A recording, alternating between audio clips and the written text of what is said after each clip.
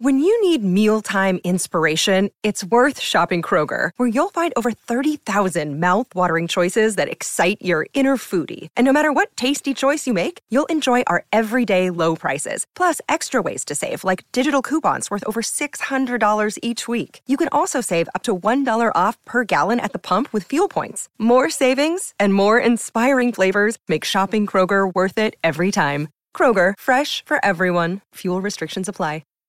It's Tom Bilyeu here, and if you are addicted to the relentless pursuit of greatness, then I've got something special for you guys. The Motivation Daily Podcast by Motiversity. It's your daily fix of motivation, inspiration, and wisdom featuring the best speeches and speakers on the planet. We cover it all. Life, business, relationships, discipline, purpose, mental health, sports, studying, focus, you name it. With exclusive speeches from heavy hitters like Coach Payne, Billy Alsbrooks, Marcus Taylor, Dr. Jessica Houston, Walter Bond, and more. If you're ready to take control, level up, or just crush your day, then Motivation Daily Podcast is your secret weapon. Search for the Motivation Daily Podcast and follow wherever you listen to amazing podcasts. Don't allow yourself to get bogged down in a path which should be easily discarded, but don't give up easily on a mission which should be far more firm. All right, you guys ready? We're gonna have some fun. We're gonna take the energy, get a little bit crazy. I wanna make sure that you guys end this on a high note, and honestly, I will be wildly disappointed in myself if all I manage to do in this is inspire or motivate you. At the end of this talk, I will consider myself a failure if that's all that happens. I will consider it a win, on the other hand, if you guys go out and actually take action. And at the end of the day, all of us, we're not judged by our intentions. We are judged by what we actually accomplish. And your accomplishments are going to be entirely determined by what you actually do. And my talk is going to be about that, how to take action, exactly what action is made up of, and why it's critical to recognize that humans lead with belief. And so at the end of this talk, hopefully I will get you guys to understand why right now you have everything that you need already to believe in yourself, to be capable to do something that is truly extraordinary, and we're going to walk through that path. But for my talk to make any sense, I'm going to have to give you guys a little bit of my backstory. Not that I can see a whole lot, but is anybody familiar with me prior to 7 seconds ago? When you learned that I wake up, wow. Well, I'm completely shocked by that. Thank you, by the way. So to give those of you who don't know a little bit of background, my story goes like this. Growing up, I did not show any signs of success. My parents taught me to be a good employee, which I'll liken to the slave's mentality, to keep my head down, do as little work as possible, and avoid punishment at all costs. And that's how I started. I grew up in a family in Tacoma, Washington that teetered between blue collar and white collar, and I was being trained to be a good employee. And when I left for college, my own mother, who's always been my biggest cheerleader, I think that's important to recognize, just quietly assumed I was going to fail. And every day since I left, by the way, my mom all but forced me to go to college, kicked me out of the nest. It was only one of, I think, 2 people to leave the state for my graduating class. Everybody else stayed home. I wanted to stay home. And my mom said, you need to go chase your dreams. But then every moment since then, my mom has done everything she can to get me to move back to Tacoma. And so finally one day I asked her and I said, Mom, I really don't get it. Like, why? You were the one that pushed me. You were the one that kicked me out. So why are you working so hard to get me back? And she said with no malice in her heart, I just assumed you were going to fail. I assumed you were going to fail and come home, but I never wanted you to ask, what if?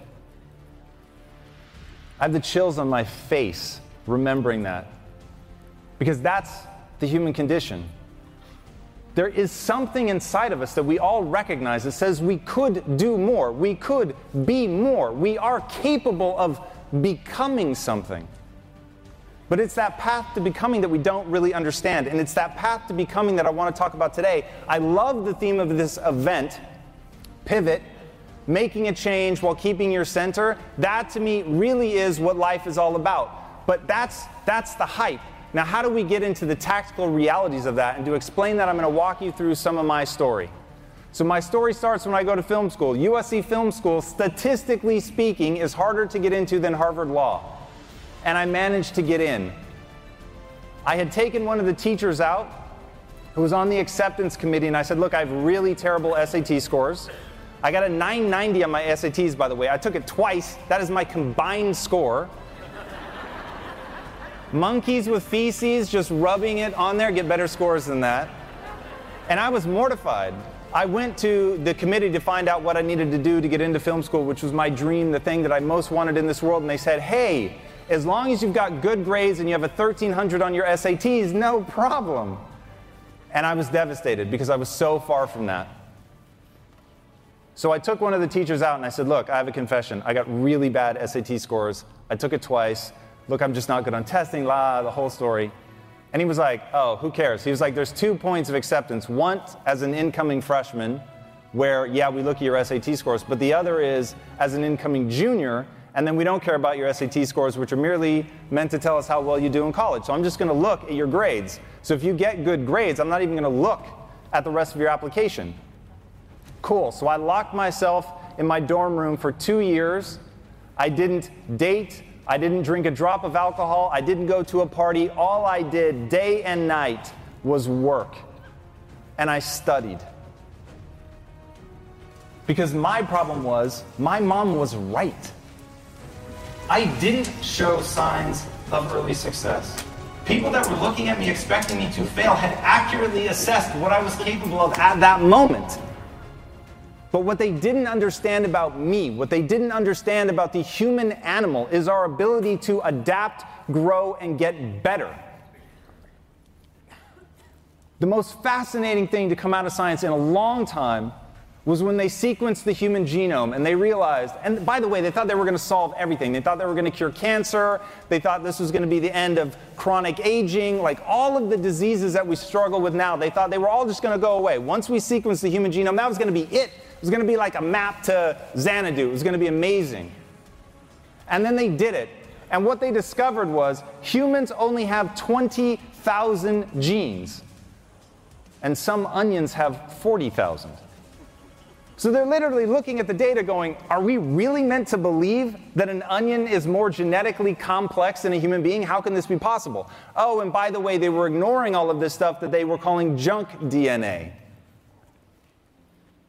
Now, it didn't take them long to realize that that junk DNA plays a role. We are, without question, the most dominant species this world has ever seen. We are an apex predator unlike anything. You can find us in the Marianas Trench, which is the deepest part of the ocean. You can find us in the Arctic. We have literally sent human beings to the moon.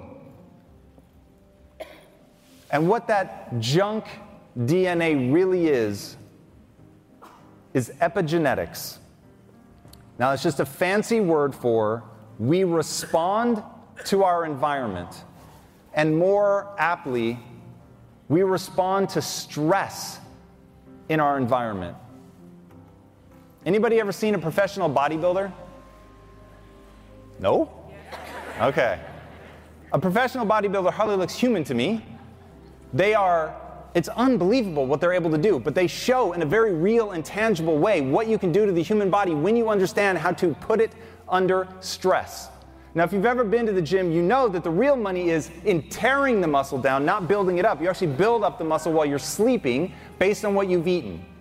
So the act of bodybuilding, of actually going into the gym, is an act of tearing down so that you can create the stress so that your body can respond. Now, if you remember nothing else from my talk, remember this. Humans are the ultimate adaptation machine. Just by being human, each and every one of you is capable of great change. Who you are today does not predict who you can become. Who you can become is the answer to a very simple question. What do you want? And what price are you willing to pay to get there? What do you want? And what price are you willing to pay to get there? Kobe Bryant, one of the greatest athletes of our time, would show up on game day, and if he saw anybody else at the gym as early as him, even though he was always the first on the court, he would end up practicing longer than that person. And I had the honor of interviewing one of those people one time. And he said, I went up and asked Kobe, we have a game in an hour. Like, what are you doing out here practicing so long? And Kobe said, I needed you to know that I was willing to outwork you. And in that game, they ended up winning. And that lesson stuck with that guy forever. When you're willing to put in the work, when you're willing to take control of your environment and put yourself through the stressors required for adaptation, you literally can become anything. And my life is proof of that. So I stand here as one of the founders of a company called Quest Nutrition that we took from not existing to being valued over $1 billion 5 years later. Thank you.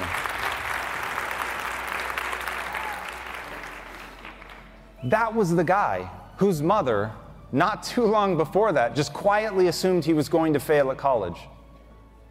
But what I began to understand is that I could harness that ability to adapt.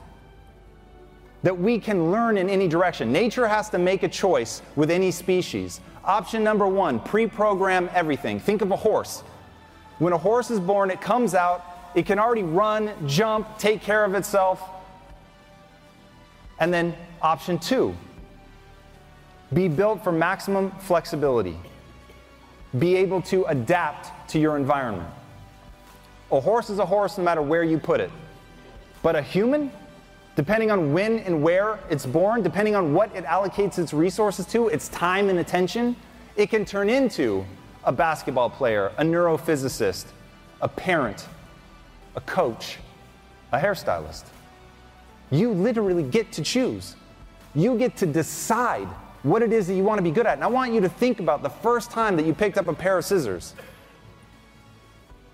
You didn't know what you were doing. It didn't feel like it was an extension of your hand. But now, when you step into that role, when you show up, the way that everything feels, the way that you set it around your station, it's all like it was meant to be. It flows. You know right where things are, how to cut somebody's hair, depending on the texture of the hair, the length, the quality, the age of the person, what they've done to it. You know it all. You know how to mix colors. All of that stuff is from training. But the irony is people don't stop and think about, hey, I got this far in this thing simply by allocating the time and the energy. Where else could I go? Could I pivot? And the answer to that question is yes. The human animal is designed to adapt. That is literally what we are sculpted to do. For me, the piece of advice that I always give to somebody, whether it's an entrepreneur or somebody who wants to be the greatest parent of all time, what is your goal? You've got to start with your goal. Everything works backwards from that. For me, I wanted to get rich. And the irony is, when I started on my entrepreneurial journey, I was literally saying that to people. I want to get rich. I just want to make a bunch of money. And so I started as a copywriter in a technology company because I'd failed to make it in film school. I actually ended up doing horrifically. And at the end of film school, I felt broken, embarrassed, lost. I had no idea where I was going. But I started teaching filmmaking. And as I was teaching that class, I realized, wow, I don't know enough to teach these students. I need to research at night and practice to be able to come in and present this material. And a weird thing happened as I started doing that. I was actually learning a lot more. And so I was able to convey that to the students, and I was able to help the students make their films better. And it made me realize, whoa, there's this weird reciprocal loop. The harder I work over here, then go and explain it, they actually can take that knowledge and put it to use. Building skill sets, getting better at something. And I started thinking, is that something that I could do for myself? And at that moment, these two very successful entrepreneurs walk into my class. And at that time, I was obsessed with two things. I wanted to get rich, and I wanted six-pack abs. Now, I grew up in a morbidly obese family, so for me, that was real, man. And I used to be 60 pounds heavier than I am now. And I wanted those six-pack abs, man. I just had no idea how I was going to get it. And I remember the first time that somebody told me, I think you already have abs, it's just under the fat. And I thought, what? Like, that doesn't even make sense. Because I had done like a bunch of crunches, and I'm like, I still don't see them. So I don't know what the problem is. Maybe it was all the licorice. I had a thing. So these two guys walk in, very accomplished entrepreneurs, ripped, six-pack ab, bodybuilder types, and they said, hey, you're coming to the world with your hand out. If you want to control your art, you have to control your resources. So if you want to get back in the saddle and actually become a filmmaker, you're going to have to learn to control the resources. So come with us, be a copywriter, but understand this is a startup. You can have any role in the company that you want. You just have to become the right person for that job. And so I took them at their word, and I pivoted, and I left my teaching career, which had safety. And I looked to my wife and I said, this may fail, but I've got to at least give it a shot. And my wife said the words that have become famous for me, which is, I bet on you.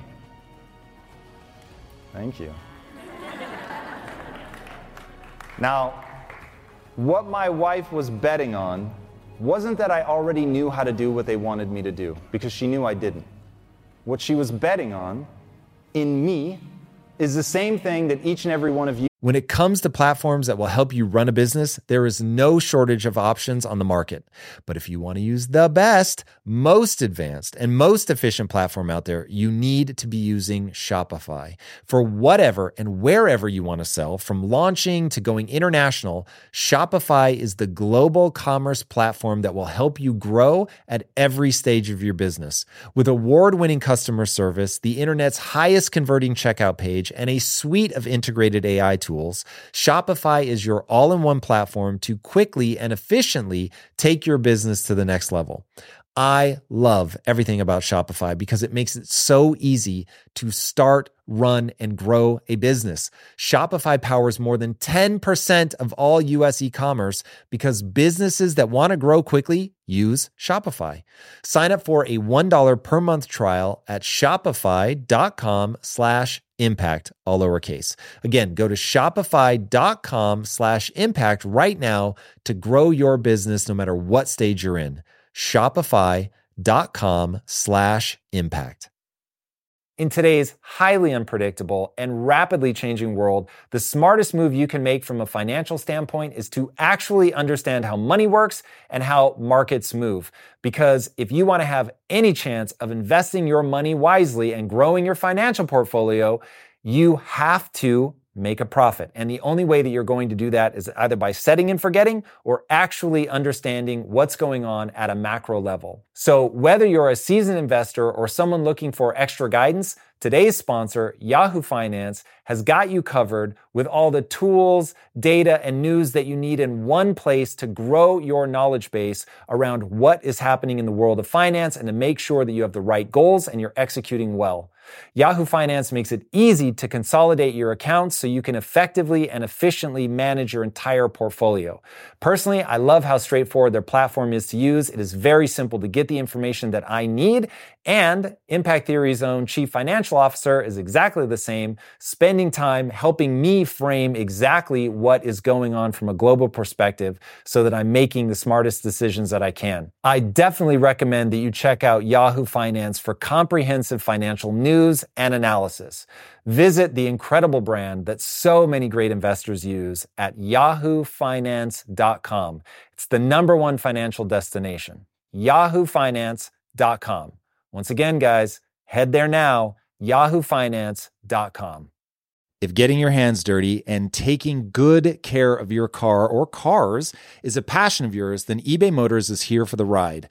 Because I'm sure you remember when you first saw the potential in that beauty. And then through some elbow grease, fresh installs, and a whole lot of love, you transformed 100,000 miles and a body full of rust into a drive that's all your own. With over 122 million parts for your #1 ride or die, you can make sure your ride stays running smoothly with eBay Motors. Brake kits, LED headlights, exhaust kits, turbochargers, bumpers, whatever your baby needs, eBay Motors has it. And with eBay Guaranteed Fit, it's guaranteed to fit your ride the first time, every time, or your money back. Plus, at these prices, you're burning rubber, not cash. Keep your ride or die alive at ebaymotors.com. Eligible items only. Exclusions apply. You have, which is the ability to learn. And so I went into it knowing I was not the right person for any job in that company. I'd never been in a company like that before. I'd been totally focused on film. This was software. It was security software. It was nothing that I had any interest in, but I wanted to get rich. And so I did it. And for 6.5 years, I put my head down, like those early days in my dorm room, and I worked my ass off around the clock. I didn't take vacations, meaning if I went somewhere, I would literally, guys, this is real, I would take a camera so that I could watch what was going on back at the facility. I was always working around the clock, and at 6.5 years, I was so different than where I started. I had worked my way up. I was now the chief marketing officer of the company. They had given me 10% equity in the company. I was now on paper a multimillionaire. I had done what I set out to do. I was capable of things that I never would have believed that I could do. Running a team, building a website, online advertising, marketing, all things that I didn't know. I didn't even know when I started the difference between sales and marketing. I had no idea what the difference was. But here I was now, the chief marketing officer of a company that was winning awards, it was making money, standing in this beautiful conference room overlooking the Pacific Ocean, and I realized I'm miserable. And I've been miserable for a long time. And I learned a really powerful lesson that I want you guys all to think about right now. The goal that I had did not take me where I wanted to go. I was living the cliche of money can't buy happiness. And I began to realize the game we're all playing, it's not success. It's not money. It's brain chemistry.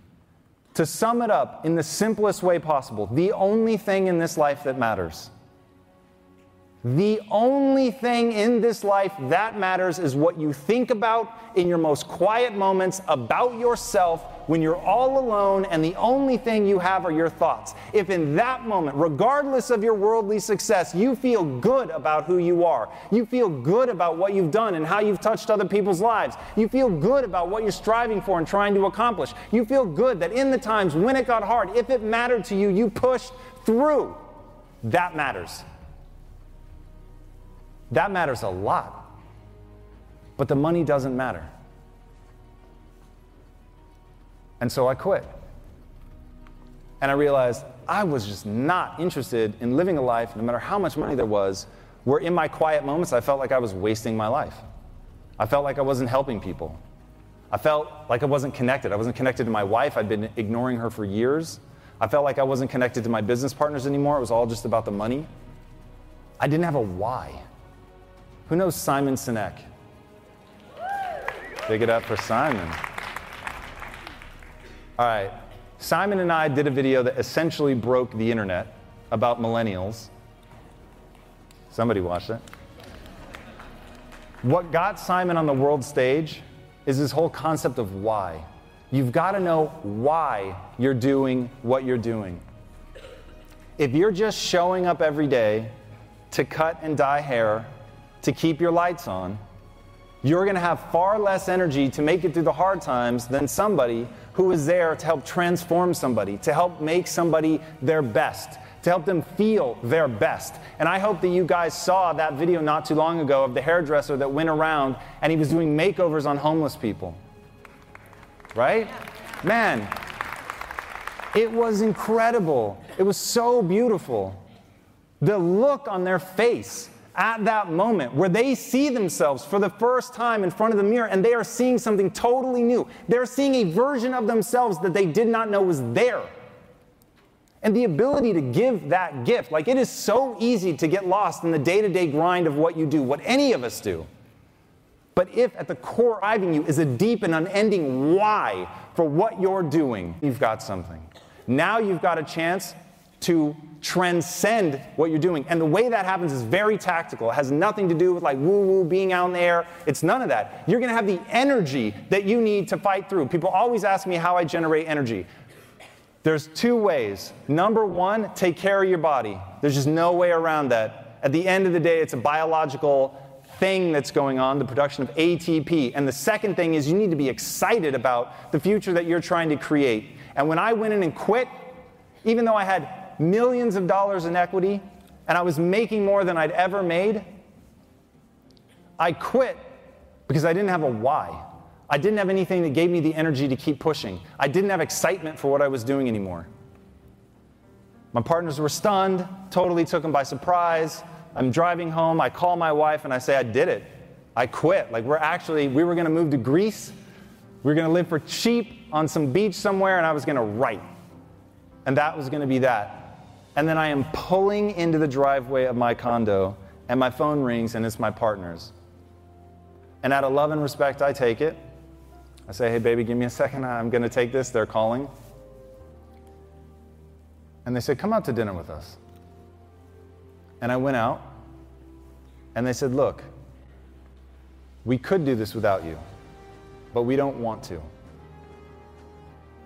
And that was all I needed to reconnect to something other than money.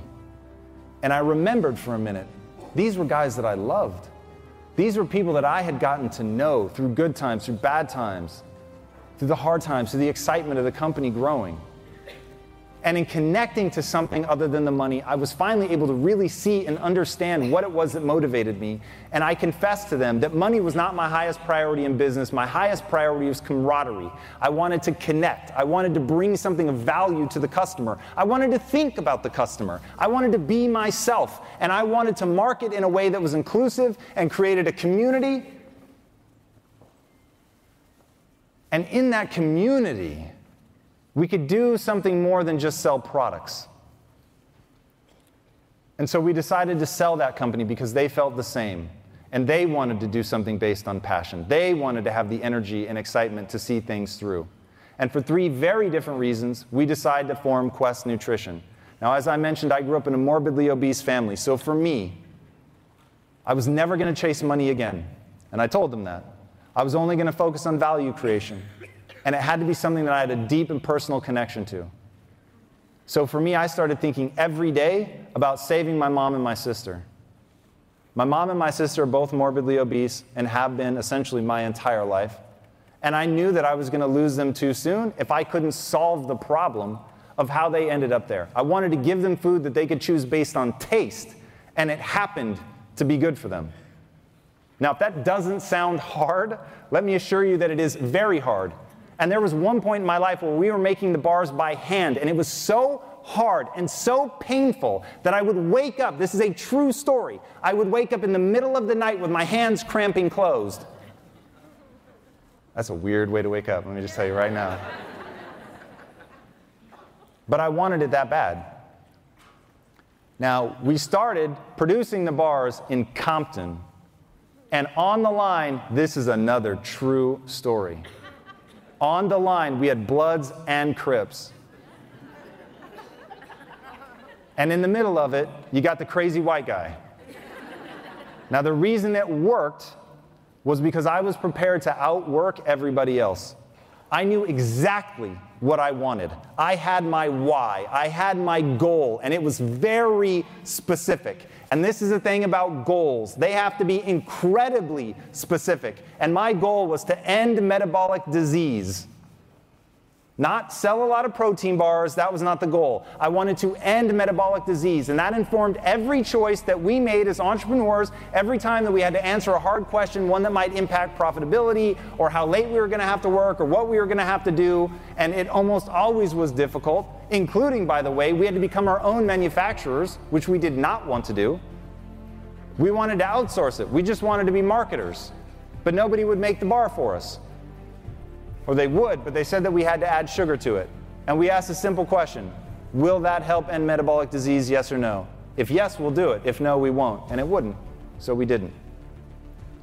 It starts with that specific goal. And then because I had my why, my hands cramping closed in the face of doing something to save my mom and my sister, it was not a hard choice. In fact, I wouldn't have been able to look myself in the eye and say I was not able to help them because it was hurting my hands. right? It sounds ridiculous when you say it like that, but most people don't have a personal tie to what they're doing. Mother Teresa has an amazing quote: "No one will act for the many, but people will act for the one."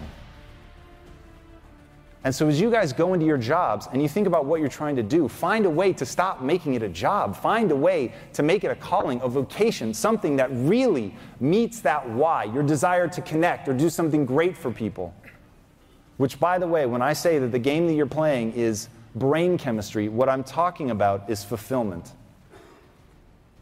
There's a difference between happiness and fulfillment. A bowl of ice cream brings me happiness. It does not bring me fulfillment. Fulfillment is often born of suffering. Fulfillment is about doing the things that are hard. In fact, the Greeks have a word for it. It's called techne. Techne means that you acquire a set of skills that is unique to you. The acquisition of those skills was very difficult. And here's the important part. Those skills serve other people.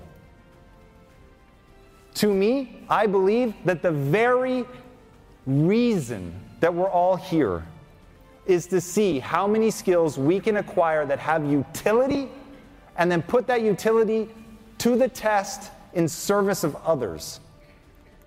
That's going to be the thing that lights you on fire. That you're busting your ass. You're really getting good at something. You are taking action. You're moving forward. You're doing the things you need to learn and trigger that adaptation response that humans have.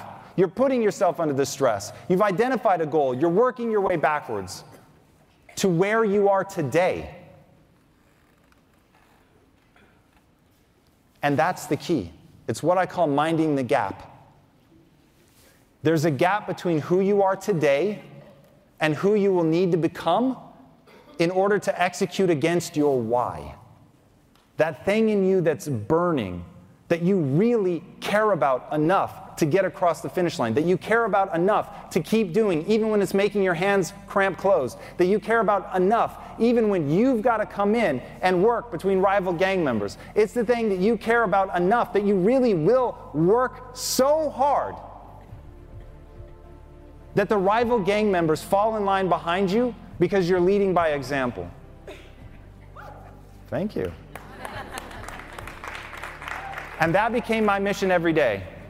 I'm going to show up and outwork everybody. I'm going to be the first one here. I'm going to be the last one to leave. And most importantly, guys, I really hope you were listening to Robert Cialdini, whose books I have read and all but memorized. The key is you want to connect with them. You want them to fall in love with you. You want them to be inspired. You want them to feel better about themselves when they're around you than when they're not. And if you can pull that off, they will go to war for you. And in the beginning, when all we could do, because we didn't know production, we just had to throw human capital at it. And I needed people there, not kidding, at 2 a.m. on a Friday night. I had a bunch of ex-convicts in their early 20s with the tattoos on the face, the teardrop and all that, grinding it out to make protein bars because I gave them hope.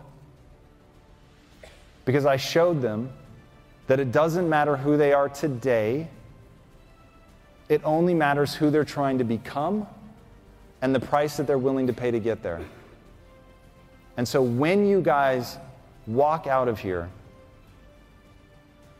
that's what you've got to ask.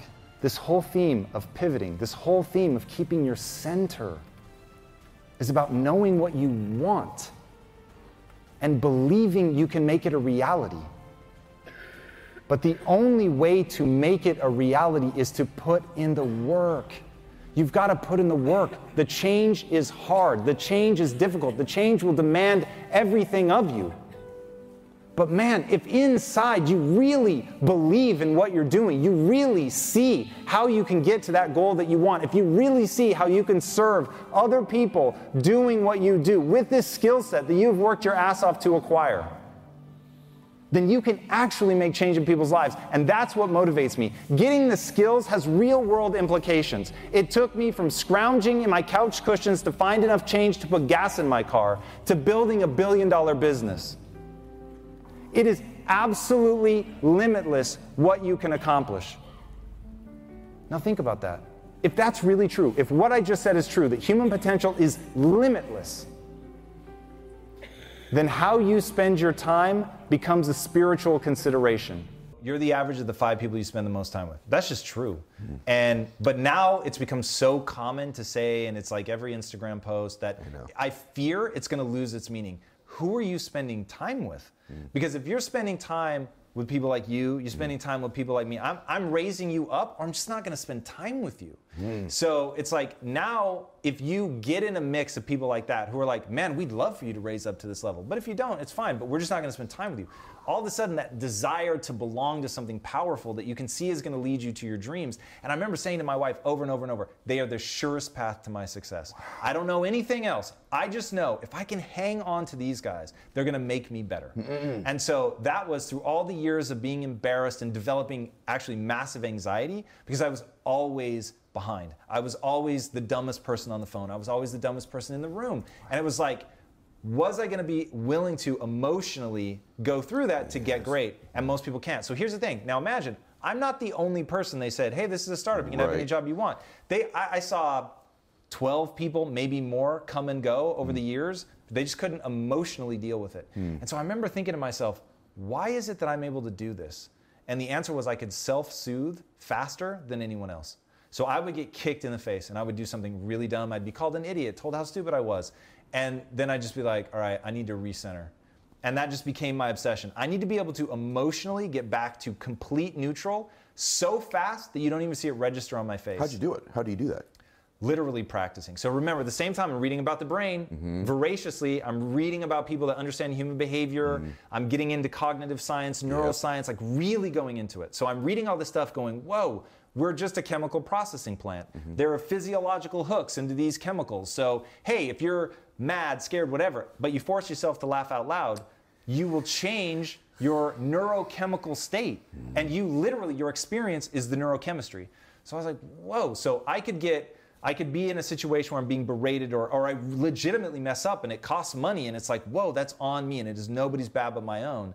And I realized that what most people do, their strategy is to deflect it. It's your fault, it's not my fault. Yes. So I started thinking of this as a metaphor. People are throwing gold at me. They're throwing it really hard and I can put a shield up and deflect it, but then I lose that piece of gold. If I drop my shield and just take the pain, let it hit me in the head, then I bend down and go, this thing, which was me being stupid, there's a lesson here. And now I have this piece of gold. But the whole thing is I have to be defenseless. So I have to own it, I have to take it, I can't fight. If someone is like, this to this day, if our team is like, hey, there's something we need to point out to you, I'll do this. I square up to it. I want them to know, like, hey, I want to hear it. I want to know. Like, I want to be literally physically open. I'm not going to close down. I'm going to do everything I can to square off, to open myself so that they know I'm receptive to the criticism, right? Because that's the nugget of gold. What I know is it's going to hurt. It's going to sting. But if I can emotionally recenter so fast you don't even see that I went through something, now I can just process, how do I take this information you've given me and get better? Everything in my life is driven by how something makes me feel. And I really believe all you have in this world is how you feel about yourself when you're by yourself. So in that dark, quiet night, when you're all alone, do you feel good or not? And so I steer by that. And when I start losing sleep because something is stressing me out or I think I handled something poorly, I have to correct that. And what are the tactics? So part of this is you have a belief system through which everything is filtered. So my thing is, okay, belief system. I can get good at anything I set my mind to. Belief system number 2, having a growth mindset is the absolute ideal. So that means that just because I'm not good at something now doesn't mean I can't become good at it, that I should only value myself for being a learner. I shouldn't worry about being smart, right, good, talented, nothing. Just the willingness to stare nakedly at my inadequacies. So if I've done something and it's making me feel badly about myself, I start running through those filters. Also, does this beating myself up, is it moving me towards my goal or away from it? Now, a little bit of beating yourself up actually probably does move you towards your goal because it kicks you in the ass, it gets you moving, taking it seriously, you're really thinking about it. But then too much of it begins to erode yourself. And so I have to balance, like, am I just beating myself up and now I've taken it too far and I'm losing sleep over something I just need to let go and focus on getting better instead of punishing myself? Like, just get better at it. So those are the tactics that I use. The word yet is a huge tactic for me. Tom, you suck. Oh, I'm not good at that yet. Okay, cool. Thank you. Got it. I can get good at that. And just keep coming back to those very simple, basic building blocks of my belief system what I value, where my priorities lie, what my goal is, having total clarity. Am I actually moving towards it? And then just really holding yourself accountable to that without damaging your self-esteem. One of my guiding principles is never do anything that diminishes you, and then never do anything that moves you away from your goal. So again, goal, you have to have that clarity. So I know what I'm trying to do. Okay, well, if I know what I'm trying to do, does beating myself up over this, is that gonna help me or hurt me? Oh, it's gonna hurt me because I'm gonna be more likely to slide toward depression, to think less of myself, to be less bold, to take less action. Oh, okay, well then we're not going to do that. And I don't think people have researched cognitive behavioral therapy nearly enough. Pattern interrupting is like everything. Get better at pattern interrupting than LeBron is at shooting. You just have to be a ninja. You've got to be so hardcore. You've got to know about how to do that with yourself. So if I have a negative thought that's recurring, I just tell myself, nope, you can't think this anymore. So, and every time it will come up, because I can't stop myself from it popping up into my conscious mind, but you absolutely can control how the next thought goes. The next thought can be, and here's what I'll do with a negative thought. That's so rad. I'm so glad this negative thought appeared in my mind, because that reminds me to be grateful for the fact that I'm friends with Jay Shetty. Or that reminds me to be grateful for the fact I have a marriage that is so insanely cool that I legitimately some days have to stop myself from just curling up in a ball with her and just chilling all fucking day. I'm super stoked. Even now, Jay, it's so funny. I had to stop and think, wait, I'm going through this list of things that I'm grateful for. What started this? And I'm like, oh yeah, the negative thought. That actually just happened to me right now. Yeah. So you can imagine in real life when you train yourself, every time the negative thought kicks up, don't sit in the emotion of the negativity that it will bring. Instead, use it as a habit loop trigger to think about something you're grateful for. And at first, it feels so awkward, and it's the negative thought just keeps coming back. But if you're diligent and suddenly negative thoughts become a habit loop trigger to gratitude, to positivity, to repeating your rules about, I don't allow myself to think things that tear me down, so I'm not gonna think about that. Even just saying that crowds out that thought and telling other people that, hey, this is what you're doing. It is unbelievable. But this is why I'm saying I'm literally just a patchwork of all these tools and techniques that allow me to protect myself from negative self-talk, from anxiety, from depression. I don't think I've ever officially been in depression, but I've been super fucking close enough to know the feeling of staring into the void, which I don't think is accurate. It feels like the void is collapsing in around you and just everything is meaningless and it is all utterly hopeless. And I've had just enough of a glimpse of how hopeless that is to get where people are in those moments. But anxiety, that I've been in the thick of.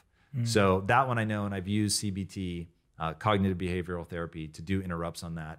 I have a very well-developed negative voice, so I have had to use tools and techniques to stop that. I never would have become a successful entrepreneur if I couldn't learn to self-soothe. And at one point, that was what I would have said was my secret power. That my secret power in business was I can self-soothe faster than anybody else. I just keep coming back to being the learner, right? So your identity isn't group A, politic this, politic that, tribe this, tribe that. It is, I'm a learner, first and foremost. I'm somebody that wants to bring value to myself and to the world, first and foremost. So it's once you get to that, then as people are assaulting you, chances of them triggering a self-esteem, if somebody wanted to hurt my self-esteem, they would need to call me out on are you really spending time learning, or have you really improved? I think you're the same that you were 2 years ago. Whoa. If I really, like you said, felt that might be true, then I would really, that would call some shit into question for me, because that's my identity. Right. So if somebody came to you and said, actually, you're not a learner. For me, where my belief is now, that's so absurdist that I would brush it off. But if they were able to compel me to see it, the funny thing is being a learner then kicks in again. And I'm like, shit, if they're really right, then here's my chance to finally actually be a learner. Right. But so that's why I think that one's anti-fragile. But that's where it's you can get yourself into trouble if they're hitting on the very thing that your identity and self-esteem are tied to. Recognizing that brain plasticity is real. And so much of who we are, let's say it's roughly, science says it's roughly 50%, this is not me making it up, that 50% is hardwired and you're not going to be able to do anything about it. But 50% is insanely malleable. And I love this quote, so great, that you can't make a racehorse out of a pig, but you can make a really fast pig. And I thought, okay, cool. So maybe I'll never be a racehorse, but I can be a really fast pig. And so whenever I'm feeling badly about myself or something knocks me off center, I just come back to that idea of what's useful. how do you move forward? Like, even if you're not going to be the greatest of all time, does it benefit you to act as if you could become the greatest of all time if you pour yourself into it? And so I don't know that I'll ever end up being the greatest anything, but dude, acting like I can and like really practicing and moving through the world like I can become the greatest has propelled me forward. Yeah, because acting like you can't won't get you there. Yeah. Won't make you good probably or great if you're constantly obsessing over why I'm not good enough or why I'll never become great. So acting like you can at least gives you a much better chance of getting somewhere than nowhere. 100%. It's what I call the only belief that matters. The only belief that matters is that if I put time and energy into getting a new skill, I actually will get better at that thing. And if you then extrapolate that and say, and skills actually have utility, they matter. So knowing how to build a business that doesn't fall, or build a building that doesn't fall down is very, very useful. Or a business that doesn't fall apart. Yeah, that too, right? So those skills actually let you do things. And so that's become sort of my obsession is getting people to understand you don't read a book to check a box, you don't go to school to impress your parents, you do it because the skill that you will acquire lets you do something in the world that other people can't do or you wouldn't be able to do, and that has a material impact on your life. Yeah, I feel like you and I are very similar in the fact that we talk about skills a lot and acquiring new skills. And I think when you have a down phase or a breakdown phase, that's when you should think about what are the skills I'm lacking that could benefit me so this doesn't happen again. Everybody lean in if you're listening to this. This is one of those things that audacity is nothing. Don't worry about being audacious. The reason people fear being audacious is they don't want to be me 10 years from now when this all fails, right? They're thinking, oh man, what if this doesn't work? This guy's going to look like an asshole. And it's like, yeah, maybe other people will think that I'm a total dumbass. It doesn't matter. And why doesn't it matter? Because of technique. Because if I know how to build a house, I can build a house. So my thing is, I'm not trying to posture or be cool. I'm telling you, I have a set of fucking skills. That set of skills lets me do things. I'm just interested in doing those things. So whether or not I hit my timelines does not matter. I'm in the skill acquisition game. Skills let you do things. I'm in the game of doing the things that my skills allow me to do. So I want to impact people's lives. Maybe I'm not able to pull it off at a film level. I'll find another way. Or maybe it takes me a lot longer to pull it off. Okay, fine. As long as I love what I'm doing, even when I'm failing, there's nothing to lose. No, because, on this idea of technique, along the way, you are fulfilled with every step on the journey. For sure. Right? Every time you upload a new, conversation, a new episode of your show, it's a cool feeling to be able to put that out there and know that it is, quote unquote, impacting people. For sure. And it is. It is. And that's the thing, this, you say something into a microphone, like right now, the feeling that I have, well, I know people are listening. The feeling I have is it's just us in this room. But one day somebody's going to come up to you or me and say, I heard that podcast you guys did and it really touched me and it changed me in this way. That's all I need. So I'm not afraid to be audacious because I know that you're never going to exceed what you're aiming at. So your hope is to hit some percentage of what you're aiming at. So I might as well dream massive. And one, it excites me. And then two, I'm not afraid of the failure. So once you have that, it's exciting for me to dream big and I'm hyper conscious of, you break it down in small pieces. Like I'm not worried about building theme parks and all that stuff right now. What I'm doing right now today is make a good comic, put out a good interview show. That's it. That's what my life consists of. Stay in business, be profitable. Like those are the things that I think about. So I keep my goals, my immediate term goals very manageable, but I make sure that they're feeding naturally into the grand vision. But I don't get scared or lost and thinking, oh my God, I have to do all that. Nope. Right now today, I need to read a script. I need to make sure it's okay. I need to authorize it to be drawn. That's it. That's today. And as long as you're able to focus on that and get good at that, and then just always push yourself to make your skill set better and better and better, as long as it's leading towards that thing and you have clarity on where you're trying to go so that you make sure the skills you're acquiring will actually lead you there, you'll be fine. I love the mindset stuff. I love it. And it's changed my life. And I love watching somebody's eyes light up when they get it for the first time.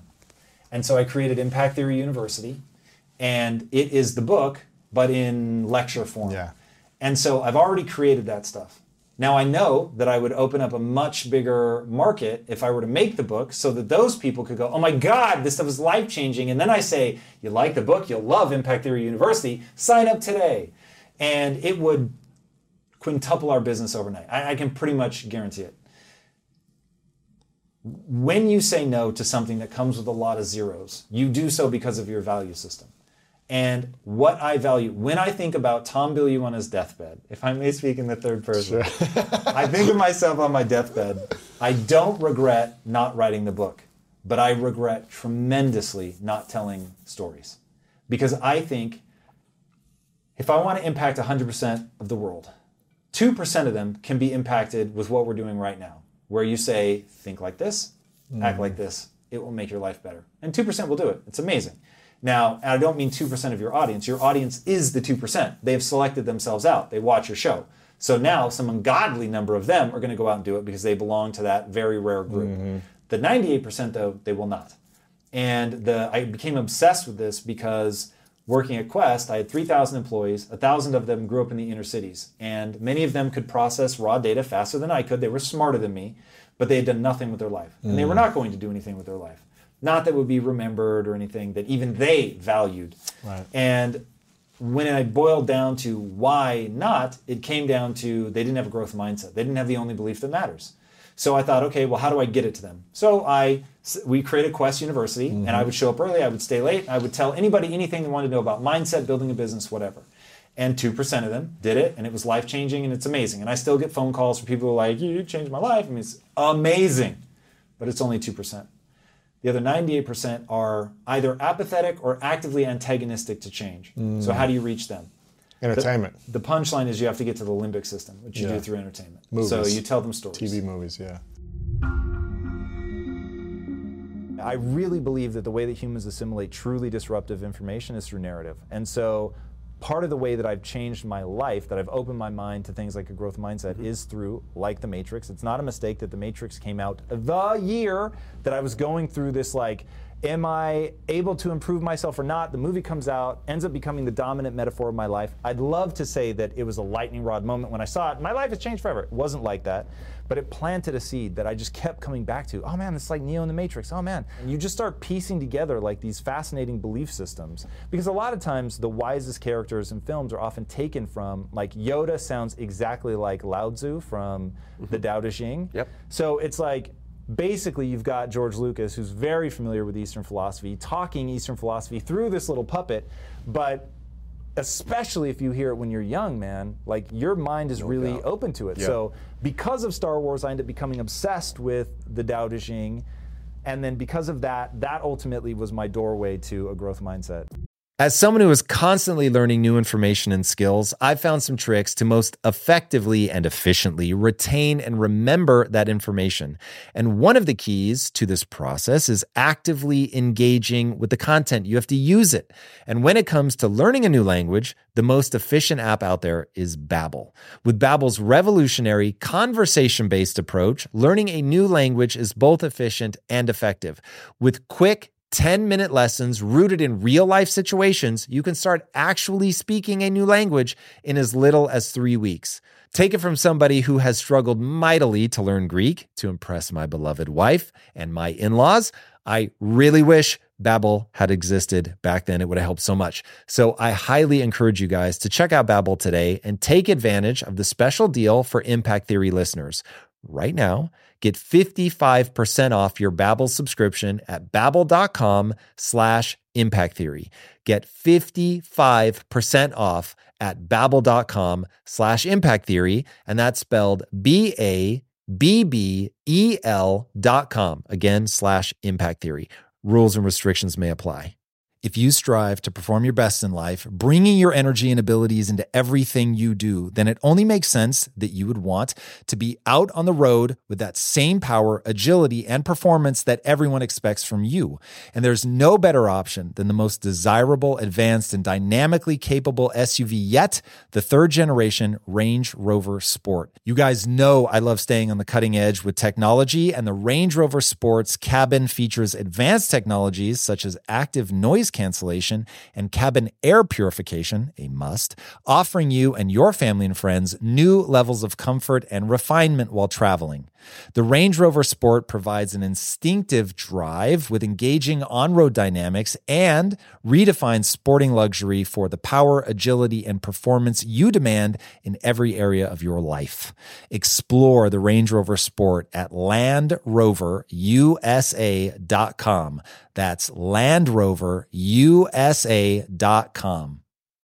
It's Tom Bilyeu here, and if you are addicted to the relentless pursuit of greatness, then I've got something special for you guys. The Motivation Daily Podcast by Motiversity. It's your daily fix of motivation, inspiration, and wisdom featuring the best speeches and speakers on the planet. We cover it all.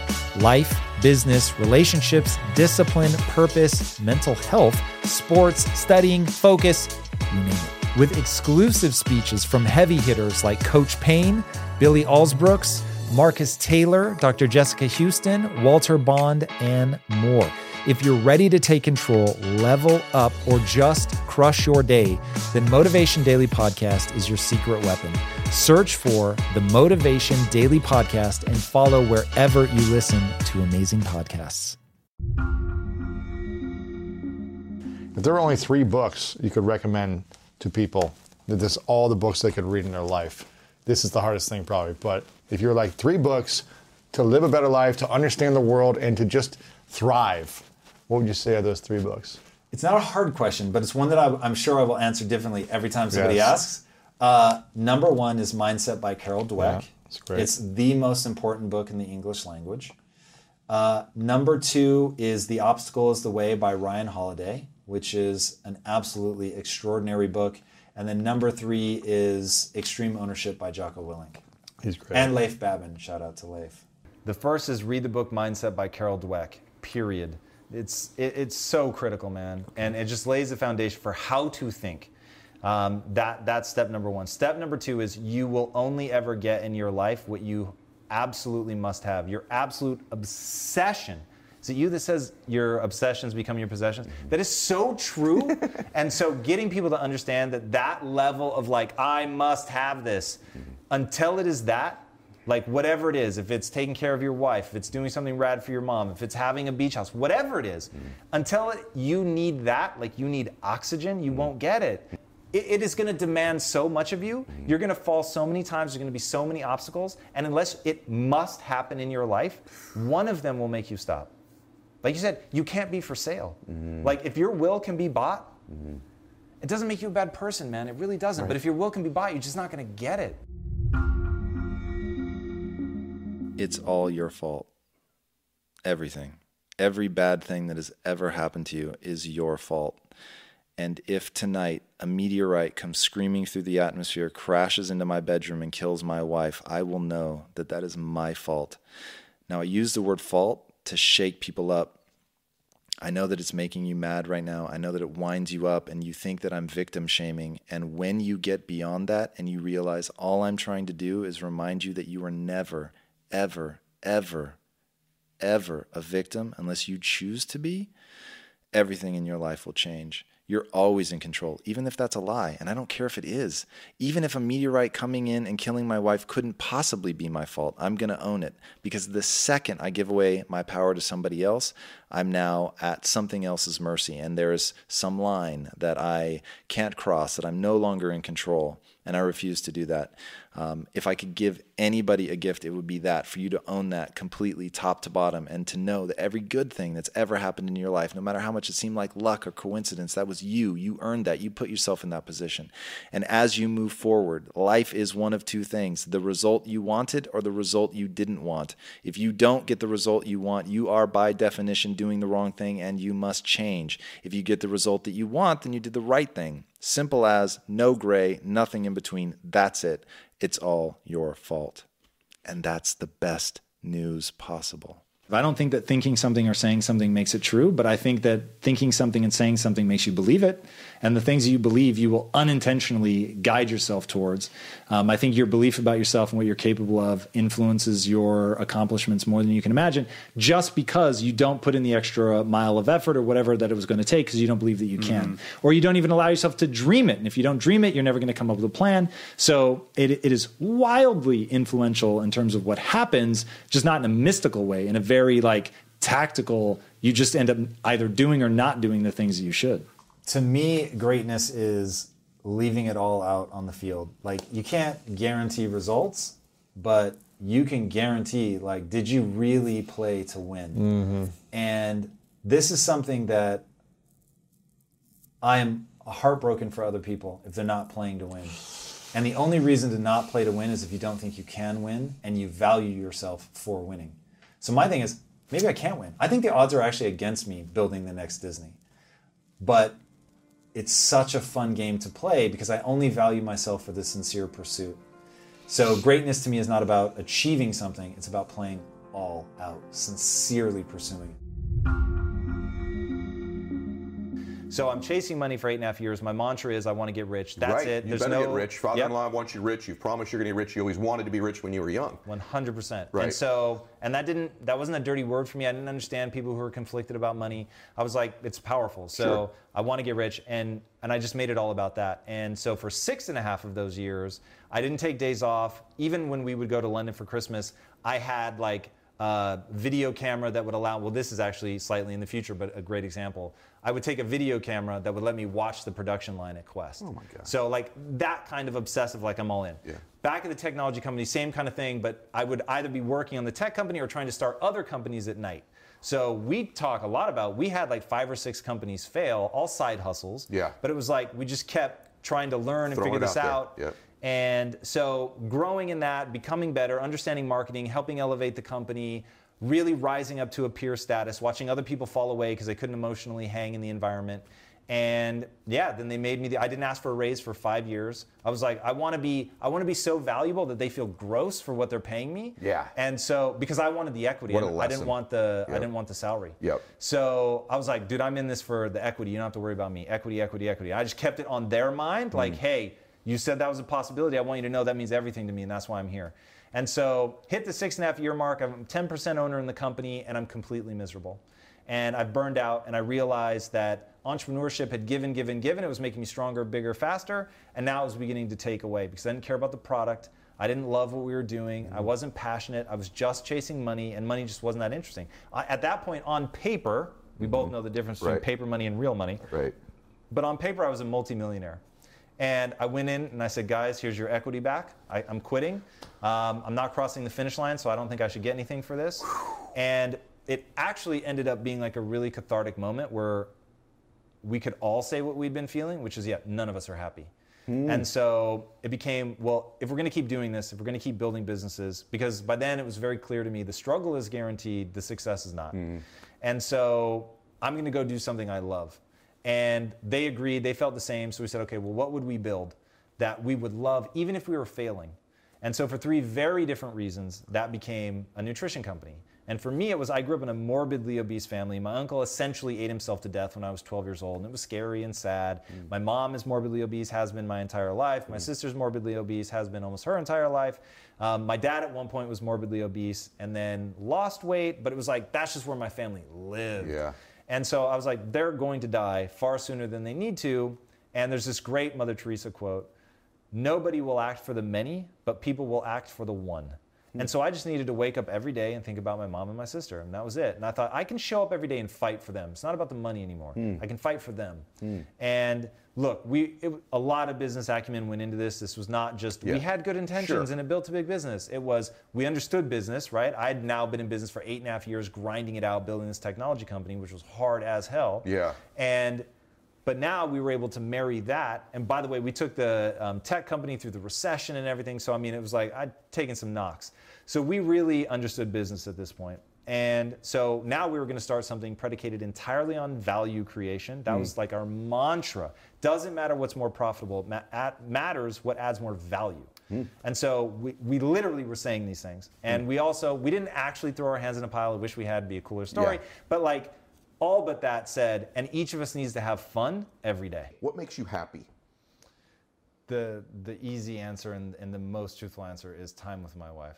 The other answer to what makes me happy, there's really two things. So time with my wife, and then the pursuit, which I'll put in all caps, right? Yep. So the pursuit of whatever, the pursuit of getting better, the pursuit of impacting the world, the pursuit of building something big that matters.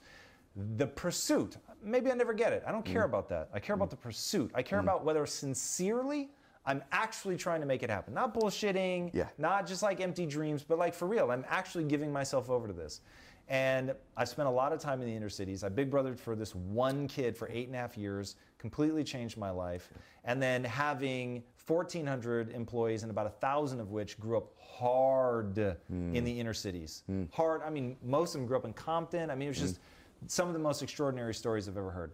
And I realized that those people are as extraordinary as anybody. Barack Obama, Oprah Winfrey, Tony Robbins, like all those same raw materials exist in people in the inner cities that nobody believes in, nobody think will ever go anywhere. And they won't because they don't believe in themselves.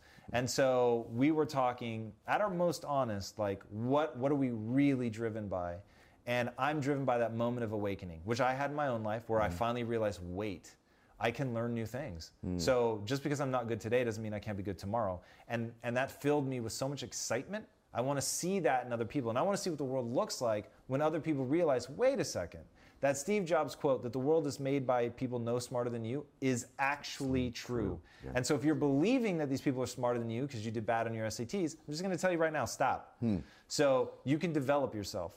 So my obsession became that humans are the ultimate adaptation machine. We are literally wired from the ground up in order to grow and improve under stress and pressure. So it's like, what's the phrase? Pressure can burst pipes, but it also creates diamonds. Yes. So it's like you need the pressure. And yes, it can hurt, but it can also make something amazing if you're willing to put yourself in that situation. So it's a weird twist of fate that humans, in order to build the muscle, you first have to tear it, right? Yes. So, but once you accept that that's how it works, you can do extraordinary things. Today, we are going to be talking all about dealing with disappointment. This is something I know a lot about. I'm sure all of you know a lot about this, but there is a way to get over it and to make sure that we don't waste any time stuck in that period of disappointment. We may need to do a period of mourning, but that we don't allow ourselves to get stuck there. We're able to mourn, move past it, and get going again. All right, first question is, how do I stop myself from beating myself up for trying to do something that failed miserably and then continuing to overthink everything about what happened? Thank you so much for any advice and assistance that you can provide. Okay, here is how to conceptualize failure and the disappointment that goes along with it. Once you understand that what the human animal is designed to do is learn, then you have to ask yourself if what has made the human animal the most apex of apex predators the world has ever seen, the most capable of completely changing its environment, what is it that allows them to learn fast? And the answer is failure. Now, the reason that failure is truly useful, and I'm not just saying that to make you or myself feel better. In fact, I wish that it wasn't the way to learn the fastest. But the reality is, the reason that it works so well is that when you fail, you trigger areas of the brain that are focused on memory and focus. So you've got the memory side, so you're going to remember this. You've got the pain. This does not feel good. I do not want to go through this again. So you've got that, which heightens your emotions, which makes you more likely to remember this thing moving forward. And then it also narrows your attention. So you're really looking at, why did this go wrong? And when you have this sense of, I never want to repeat this, and you're looking very closely at, why did this go wrong? Now, all of a sudden, failures, because of what it does to your brain, and quite frankly, because you're in the mix, you're trying things, and we learn better from doing than from reading about it or hearing about it. So failures suddenly become the most information-rich data stream on planet Earth, heightens your likelihood of remembering, and it focuses you in on exactly what's the problem. So now, even though failing sucks, part of what makes it valuable is that it sucks. In fact, it may suck in order to make it valuable. Let that sink in. that nature went, when this happens, in order for this to be useful for this animal, for this evolutionary creature, I need to make sure that it becomes advantageous so that as they make mistakes, assuming that they don't get eaten by a lion, I want to make sure that they don't put themselves in that position again. And so we have to learn from some method. And the method that gets us moving, taking action, trying things, feeling the pain, focusing, that's going to be the thing that we're going to get the most takeaways from. So now, as you reframe what failure is not proof that you're a loser. Failure is the process by which you become better. Okay? Failure is not the process that reveals that you're a loser. Failure is the process by which you become better. That is the name of failure. So now, when you fail, why would you beat yourself up over it? It's the nature of progress itself. There is no way to get better without failing. It's the fastest way. It is the most effective way. It is necessary. You have to do it. And by the way, for you to have failed at something, you showed the courage to try it.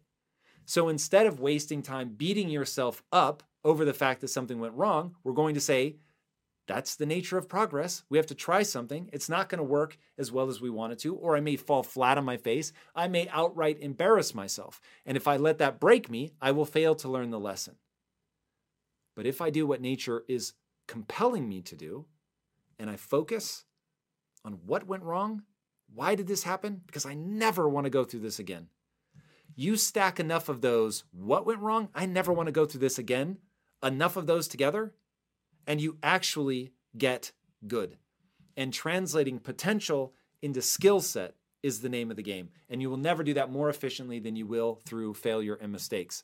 So allowing yourself to wallow in disappointment doesn't make any sense. It's the learning process. This is what you have to do in order to get good. So there's no reason to spend a lot of time being disappointed. You brush yourself off, you pick yourself up, you dust yourself off, and you get going. That's it.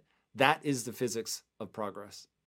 How do you restructure yourself and your goals after falling off of a designated path? Should goals be fixed or malleable depending on the journey undertaken? All right. First of all, everything in life is ultimately malleable to some extent. We are not blank slates, so you can't just infinitely change yourself. But things are pretty changeable. As Heather Hines says, we are not a blank slate, but we are the blankest of slates. And I think that's the right way to look at it. So here's how I break it down. I've got my mission, my North Star, my proper goal, the thing I'm trying to do. Then I have what most people think of as goals, which are the paths. So I want to win a gold medal in the Olympics. That's a goal. Maybe I think I'm going to win a gold medal in gymnastics, but I find that I can't pull it off. I aged out and I never quite got there. And so I switch over to archery. I'm making this up, but this archery is actually an event where you can be successful deeper into your life. The goal, win a gold medal at the Olympics. The path, swimming, tennis, archery, whatever. And so I'm going to be flexible on what my path is. Now in business, man, let me tell you, I'm trying to build the next Disney. All right, rad. Now, the path to get there, I wouldn't have told you 2 years ago was going to be NFTs. And now NFTs is a huge part of my strategy. So the goal of pulling people out of the matrix at scale using storytelling, that remains true. And that's why I'm building the next Disney. So that's my goal. That's my mission. That's my North Star. That's what I'm trying to do. Now, do I do that through YouTube videos? Do I do that through NFTs? Do I do it through getting a show on Netflix? What's it going to be? I don't really care, to be honest. I want to do whatever is most efficient and effective at getting me to the goal, which is to pull people out of the matrix at scale through storytelling. Okay? So you have to learn to differentiate between your mission and the path to get there. Because you could say that my goal is to let's say in fact, 5 years ago, I would have told you that I want to have printed comics in comic book stores and absolutely killing it. I want one of those comics to be turned into a major motion picture that, ends up in theaters. And that would be one path. But now I'm like, I want to do an NFT, forget about printed comics. They're absolutely laughable. we do webcomics now, but that was a whole big transition that I wouldn't have anticipated. So that was already one switch of, some would say goal, I would say path. Now NFTs has become a huge part of that. And so not focusing on the webcomics in isolation, but the webcomics and how they can feed into the NFTs, or even the NFTs can feed into the comics, and then how we translate that ultimately into, let's say, a series that's going to end up on streaming. Okay, so a lot of the elements, if you'd asked me 5 years ago, would have sounded very different than they sound now. So I don't think of that as, I would never want those to be fixed, where it's either I get printed comics to work or I don't. It's like you get in there, and if it doesn't make sense anymore, there was a whole host of reasons why it didn't make sense to pursue printed comics, but I didn't know until I failed at printed comics. So that's another thing to think about, because by getting in there, trying it, and seeing what the problems were, I was like, wow, why would anybody do this? This does not make sense. This is absolutely antiquated. This is the past. I want to be involved in the future. But I needed to get in there and do it. And until I did that, I wasn't going to be able to figure those things out. I couldn't think my way through that problem. I had to feel my way through that problem. So that's really the key. My North Star, my mission, that's pretty static. And I won't say that it never changes, because it was when I was at Quest, it was ending metabolic disease. I moved over to impact theory, and it became pulling people out of the matrix at scale using stories. Okay. So 2 different things. Was able to pivot that. But now once I'm in there, until I give up on my North Star, which something absolutely major would have to happen, meaning I would have to believe it is no longer worthy of pursuit. Now, if I believe it is no longer worthy of pursuit, then I will change it, or I'm not having fun pursuing it, whatever the case may be. But my paths are just questions of good sense. What's working? What's not working? What can I change to get there more efficiently, more effectively? So don't allow yourself to get bogged down in a path which should be easily discarded, but don't give up easily on a mission which should be far more firm. All right, next up. What should someone do when trying to make a career out of passion and that fails? The answer is, what do you mean fails? So we've already covered that failure is a key part of the process of progress. So I think a key insight that will help is that if you want to achieve anything significant in your life, you have to understand that it's a game of attrition. Okay, it's a game of attrition. What do I mean by that? Most people quit. It isn't that the people that end up winning never failed. It's that they didn't quit when they failed. Now, why do people quit when they fail? It isn't because they lose money. That hurts. That's going to make it harder, but that's not why they quit. Why they quit is it becomes emotionally devastating, and they're not able to recenter themselves, self-soothe, remind themselves why they started, right? That North Star, the mission. Why am I doing this? Why do I care about this? To reorient themselves around, I care about this for a reason. It is bigger than myself. This is not just about money. I'm here to add value, to help people, to elevate, whatever. Trust me, you want to attach yourself to that, because when you're doing something that only stands to benefit you, it won't have the motivating factor that helping yourself and other people is going to have. Definitely want to help yourself, but you also want to help other people. And when you have a North Star goal mission, it's what I call honorable and exciting. Okay? It's honorable in that it elevates not only yourself, but other people. It's exciting. You're just into it. Whether you should be or not is irrelevant. You are into it, and it serves humanity. Okay, when you have that goal that's exciting and honorable, now all of a sudden, when you quote unquote fail, you're just asking yourself, am I still into this? Do I still love this? Is this still my passion? Because if it is, I'm going to get back up and keep going. I'm not going to quit. I'm not going to allow myself to be another one of those people that when they fail and it hurts, that they just give up. Don't let that be you. There is a phenomenal quote from Winston Churchill, and it goes like this. Success is the ability to go from failure to failure to failure without a loss of enthusiasm. Now, when you can go from failure to failure to failure without losing your passion, you're really onto something. But that's going to be up to you. because there's not going to be anybody there to encourage you, to coach you, to push you on. You have to do it yourself. And so you've got to do the work of making sure that you're really connected on a deep emotional level to that thing that you're pursuing. Now, if you do that, then that real passion and belief will be there waiting for you when the absolute gripping sting of failure occurs. Because at that moment, you're going to ask yourself one question. We all do it. Why am I doing this? And if you don't have a compelling answer, you will quit. But if you have a compelling answer, and you really are passionate about this thing, then it's just about self-soothing and recognizing that failure is part of the game. And so we pick ourselves up, square ourselves off, and get moving again. And that is the only way to succeed. Emotions should never stop you from achieving your goals. So if you feel stuck, overwhelmed, low on confidence, you're beating yourself up, or you feel like you're not deserving of the things you want in life, I have something to tell you. Emotions are not facts, and you should never let them hold you back. And yet I find that people do this all the time. They mistake that feeling for objective truth, and it sends them in this downward spiral. Reaching greater levels of success in life means knowing how to use your brain. And if you're in a rut right now, or if you've been struggling for a while to achieve your goals, then I've pulled a class from Impact Theory University to help you get back on track. It's called 6 Steps to Getting Unstuck, and it's for anyone who wants to know the exact steps to achieving big goals when life puts challenges in your way. If you want to check it out, go to unstuck.impacttheory.com to get access. It's a free preview. All right, guys, I'll see you on the inside. Now let's get back to today's episode. How do you discern preventable mistakes from ones we simply could not see at the time with the knowledge we have? How do we truly appreciate and learn the lessons of these failures?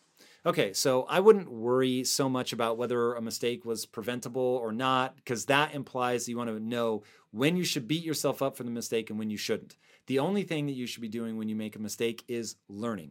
Immediately go into learn mode. Assume everything is quote unquote your fault, that all of this could have been prevented if you had made a different decision, but we're not going to punch ourselves in the mouth over this. We simply want to understand, okay, what could I have done differently to get a result that I wanted? Because to me, there is an answer to, did I make the right or wrong decision? And it goes like this. If you made the right decision, it moved you closer to your goal. If you made the wrong decision, it held you neutral or moved you away from your goal. Once you understand, everything just goes through that filter. Now it's just, oh, okay, cool. So this was a wrong choice in that it held me neutral or moved me away from my goal. And if either of those two things is true, it doesn't say that I'm a bad person or I'm a loser or I'm a failure. It just says what I tried didn't work. Now, if what I tried didn't work, my next question is, what could I have done that would have worked, or at least had a higher likelihood of working? Now, to do that, you have to completely take responsibility. This did not work because I made the wrong decision, and it was the wrong decision for this reason. Now, when you can do that and say that sentence without feeling badly about yourself, because you're going to push back, you're not going to want it to be your fault, you're going to want it to be anybody else's fault. But when you do that, you failed to learn the lesson, which means you failed in vain, which means you're not going to get anything out of that other than emotional distress. You're going to have to constantly try to wall yourself off from the reality. When, on the other hand, you embrace that this really is important, I have to figure out, to get to my goal, I have to figure out what to do differently.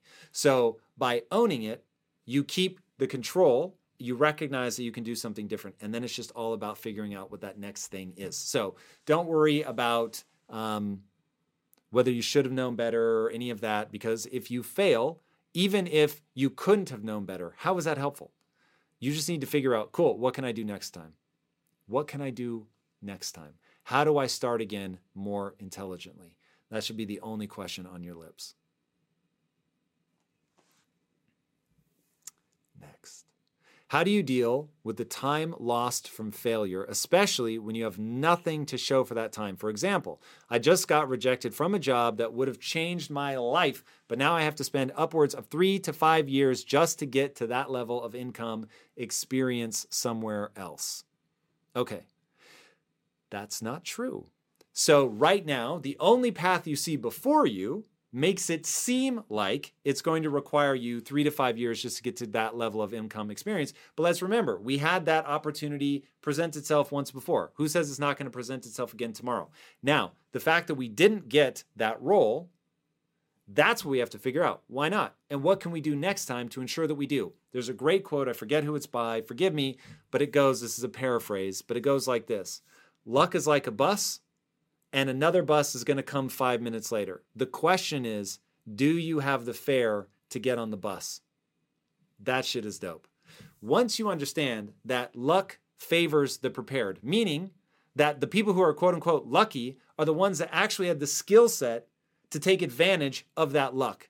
And that's why the awesome way to think about it is like a bus. There's going to be another one coming all the time. They're constantly coming. But if you can never get on one because you don't have the skill set to take advantage, then you're never going to be quote unquote lucky, even though all of those opportunities have presented themselves. So this is really a question of skill set. Now, I promise you, if you gave me 3 to 5 years and pointed me at whatever it is that you're trying to do, I would, by leaps and bounds, I'm going to try to get there in 6 months. So if we really think it's going to take 5 years, I'm going to try to get that good at that thing in 6 months. And I will just tell you, I have a history of being able to pull that off. Now, why? Am I better? Am I smarter? No, I am definitely not. Remember, I'm the guy whose mother quietly assumed I was going to fail. My best friend said, I just assumed you were going to marshmallow your way through life. My now father-in-law, when I asked for his blessing to marry his daughter, he said no. These were not people that misidentified me. They had accurately identified me. But what they didn't factor in is that I could change. And so I just set about turning my potential into actual skill set. So instead of being somebody with a lot of potential, like we all are, I became a person with a lot of skill set. And that skill set I have leveraged to do extraordinary things with my life. But it was a lot of fucking hard work around, one, making massive demands of myself, so not allowing myself to say, oh my God, this is going to take 3 to 5 years. Fuck that. It might take the average person who's not willing to do what I'm willing to do 3 to 5 years. I'm going to spend way more time. And I'm going to be constantly owning everything in my life so that I can get better. I can try different things, new things. I'm going to stare nakedly at my inadequacies and figure out, why did I get rejected? I will ask, hey guys, out of curiosity, and trust me, I have thick skin. It would really be powerful to me and my career if you could tell me what made you choose somebody else. What was it about me? And I can take anything. If I don't seem educated enough, knowledgeable enough, I don't speak fast enough, I'm not funny enough, whatever. I just want to know the truth. You hated my shoes. I just want to know the truth. And you'll be surprised. People will actually give you an answer. It may not be the full, totally unfiltered answer, but they'll usually give you some pretty useful information if you make it clear that that's what you want. You don't want them to pull punches, and that this is really something designed to help you get better. And that's the key. And if you can make them see that, boom, you're off to the races. But in all of this, you've got to really want it. You got to really want it. And you have to be willing to fail over and over and over, because success is going from failure to failure to failure without a loss of enthusiasm. And there it is. That's how we do it. That's how we avoid wallowing in disappointment. That's how we put ourselves back together and get going and learn at a supercharged rate. Failure is your greatest teacher. But you have to be willing to admit you've made a mistake. And that's it. If you can do that, oh my God, the universe will open up to you. Never retreat. Never explain. Get it done and let them howl.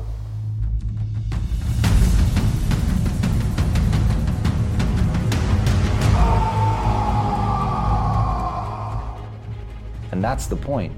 Get it done. Do the thing.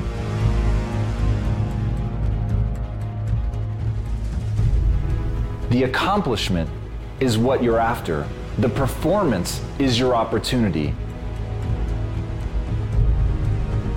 It doesn't matter what other people think. It doesn't matter if they want you to win. It doesn't matter if they actively want you to lose. What matters is building that set of skills, becoming capable of doing the thing. And in doing the thing, you will silence the critics. It's the man in the arena who knows that he's showing up with the abilities that he has to do battle. The question is, will you prepare? The question is, will you do the work? The question is, will you be able to get the thing done? And everybody spends their time focused on what other people think instead of realizing the only thing that matters is how good you get.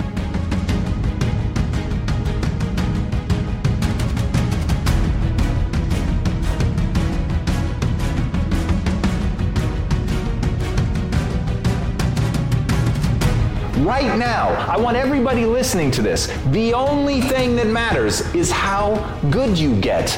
That's the point. That's the purpose of all of this. Don't fucking worry about what people think.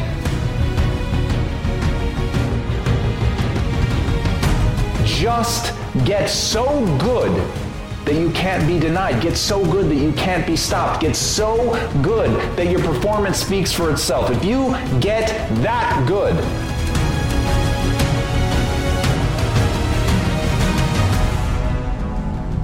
my friends, you and you alone control your life.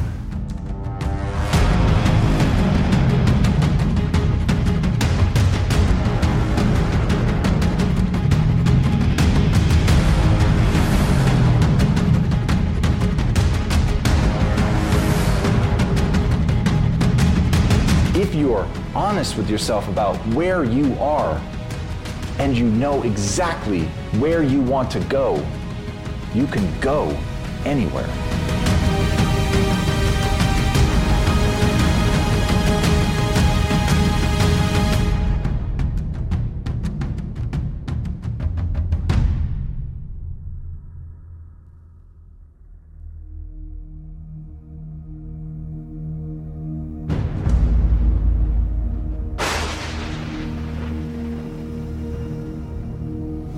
As Jim Rohn said, without a sense of urgency, desire loses its value.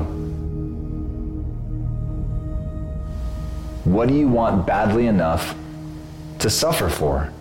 What price are you willing to pay to become the person that you want to become? When you do that, when you have the skills, no one and nothing can stop you.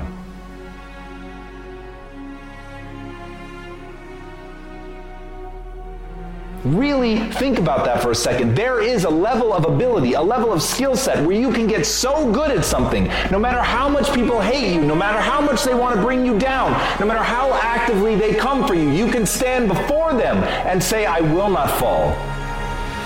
Because you can outperform.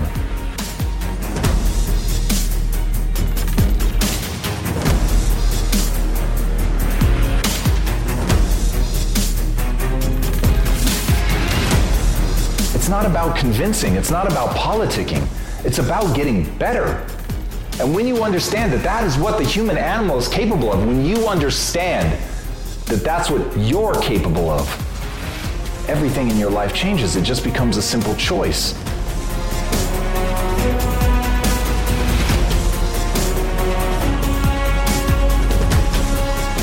What do you want that badly that you're going to turn that want into a need, that you're going to do the work, that you're going to show up nights, weekends, you're going to put in the work when other people are out partying? All you can think about is becoming so good that they can't stop you. Becoming so good they can't stop you.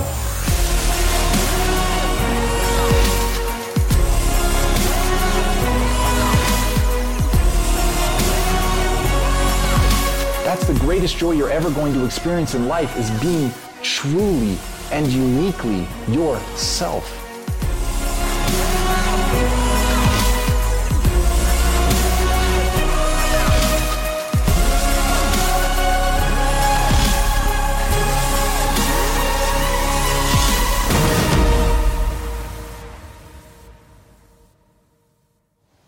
Through a cruel twist of fate, the only way for a human to really develop themselves and to become what they're capable of becoming is through suffering.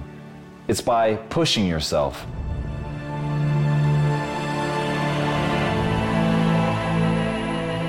And as Ralph Waldo Emerson said, unless you try something beyond what you've already mastered, you will never grow.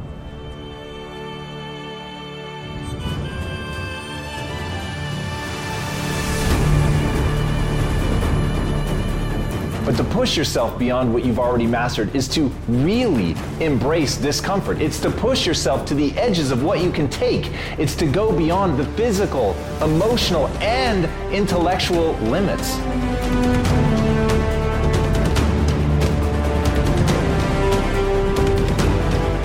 It's about redefining who you are. It's about redefining what you can stand.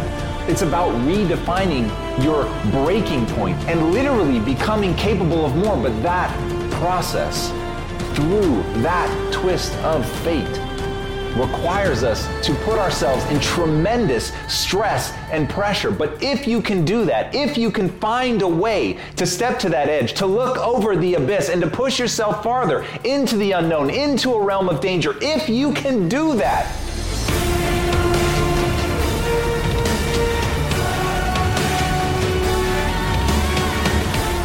if unlike everyone else who seeks comfort, if you can push yourself past pain, then you can become something more than other people, but your life will ultimately be defined by what you do.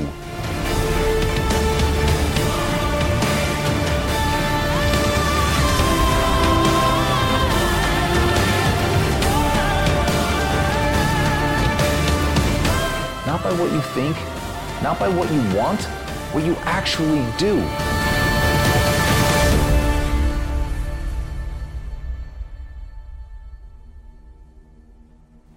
And as Leonardo da Vinci said, I have been impressed with the urgency of doing. Knowing is not enough. We must apply. Being willing is not enough. We must do.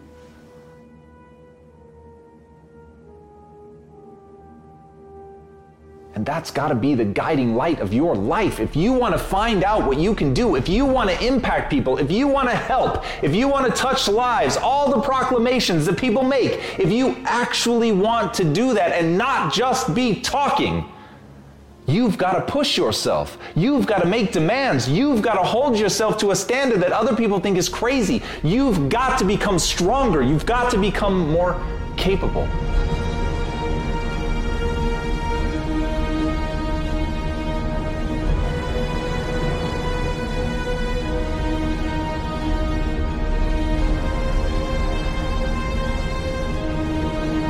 Because when you get to that point, when you are stronger, when you're more capable, then you're actually able to execute against the things that you want to do. You're able to help people. You're able to push yourself. You're able to become something more.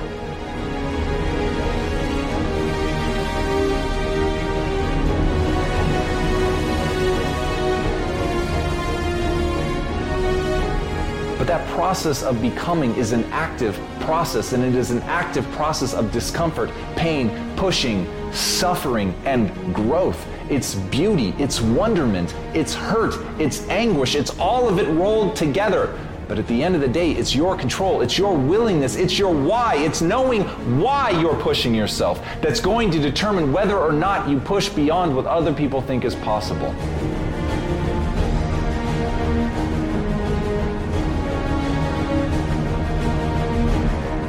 In that, standing at the edge of uncertainty, not knowing if you're going to succeed or fail, not knowing if you're going to live or die, it's in that moment that you realize who you really are.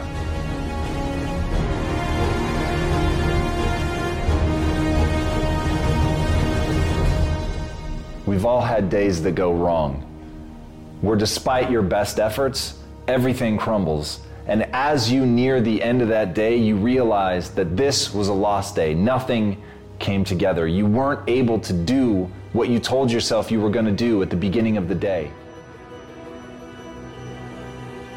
But as Eleanor Roosevelt said, with a new day comes new strength and new thoughts.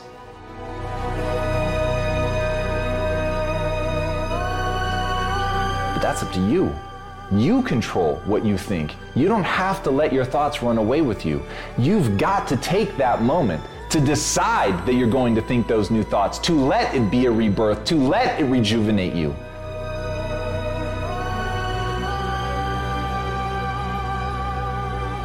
And you can't live in the past. You can't let the noise of what didn't work. You can't let the noise of the ways that you failed and the things that went wrong. You can't let that noise drown out the signal of your life. You can't let it become the only thing that you hear. You can't let it begin to shape the actual structures of your mind, to overly focus on the things that went wrong. And so you have to make that choice every day to decide that today is a new day, to decide that you're going to have new thoughts, to decide that you're going to see potential in this new day.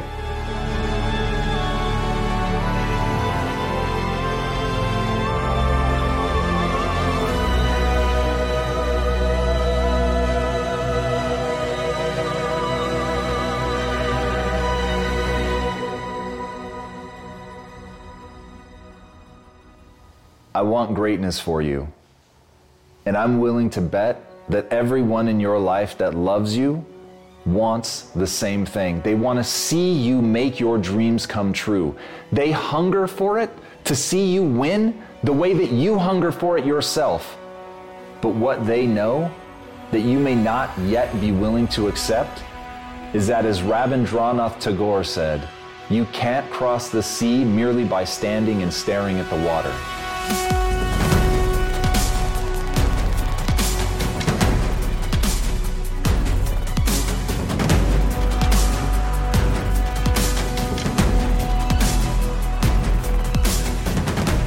If you're going to make those things come true in your life, if you're going to make that vision that you have a reality, you've ultimately got to go out into the cold and unforgiving water. You've got to be willing to face the swells. You've got to be willing to face the most terrifying thing of all, the unknown.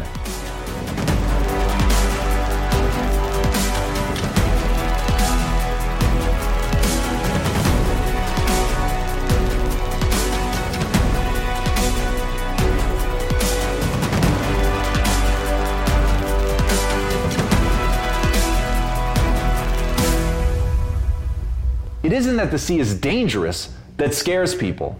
It's that you can't see what's beneath the surface. And that is going to be the challenge that you're going to have to face. That is going to have to be the fear that you stare directly into the eye. The truth is you don't know what you're capable of. The truth is you don't know if you're going to succeed. The absolute truth is you may fail.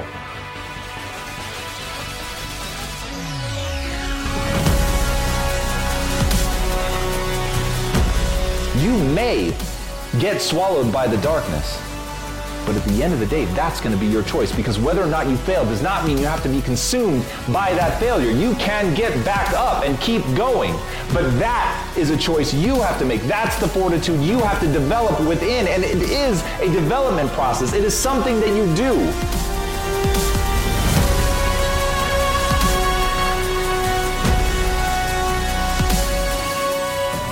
You choose to be stronger than the sea. You choose to be stronger than the unknown, and you choose to be brave enough to go out despite the unknown and try to conquer something, to try to build something in your life, to do the things that other people think cannot be done. It is in facing that fear that you win the battle. Understand, finding the island, making it to the new world, that's not the fucking point.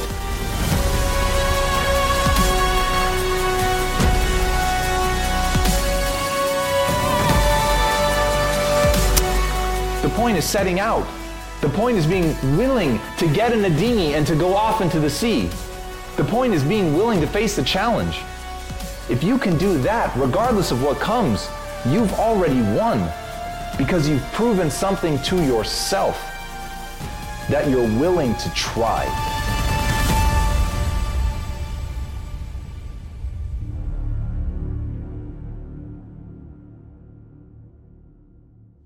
The truth will set you free, but first, it will piss you off.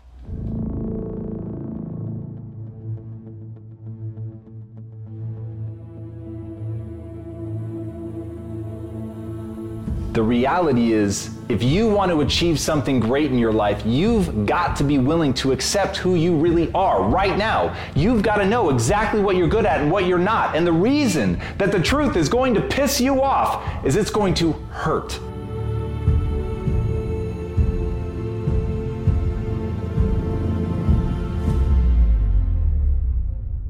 It's going to hurt to acknowledge that you're not yet who you want to be. It's going to hurt to know that you're not yet capable of the things that you want to be capable of. And it's really going to hurt to know that the things that people say behind your back, the things that they say to hurt you, that they're actually true.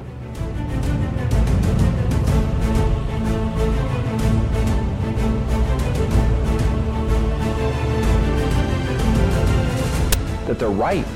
They have a point. You aren't good at that thing. You aren't as good as you could be. You did embarrass yourself. You have fallen down. All of those things are almost certainly true.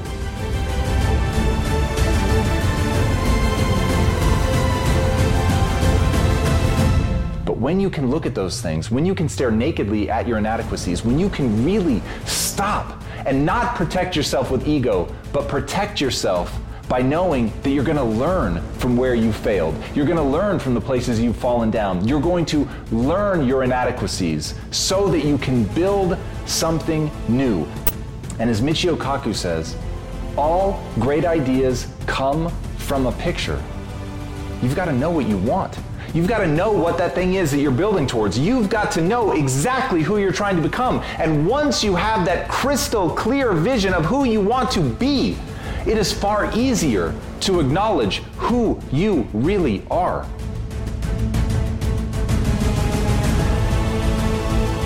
So you've got to start with that picture. You've got to accept the reality, pain and all. But you've got to have that picture. You've got to know where you're going. You've got to know what the skills are that you need to build in order to get there. And once you do that, once you have that picture, and that picture is your obsession, it's the thing that you think about, you dream about, you put it up on your wall, you tattoo it in your mind, you know exactly who you're trying to become.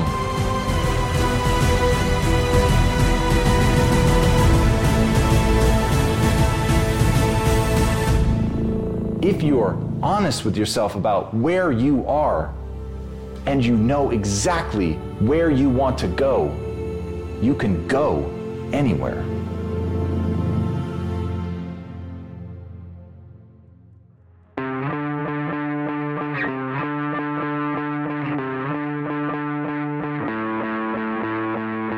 Knowledge isn't power. Used knowledge is power. Putting that to use to actually do something. Understanding it well enough to create from that thing. That's the end goal. So don't worry about what other people think. Don't worry about what other books other people have read. Don't worry if you ever make it to the last page of anything.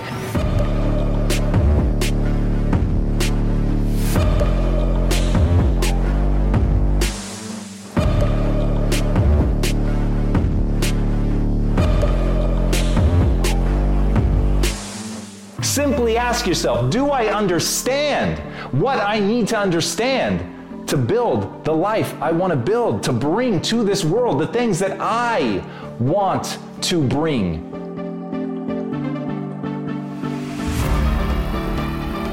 However counterintuitive, however weird, it doesn't matter. If it's a moment of beauty for you and you understand how to build it, build it.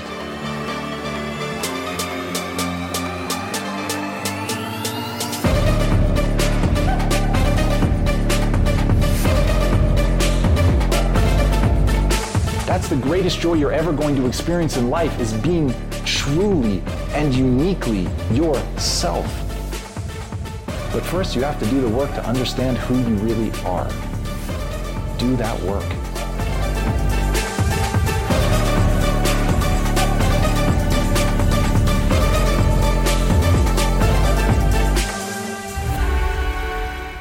And as Brené Brown said, you can choose courage or you can choose comfort, but you can't choose both. So as you look out at what you want to do and it scares you, in that moment you've got a choice. It's not about not having fear, it's about rising up in the face of it. It's about accepting that this is going to be hard. It's about accepting that you might fail. It's about accepting that right now you really aren't good enough.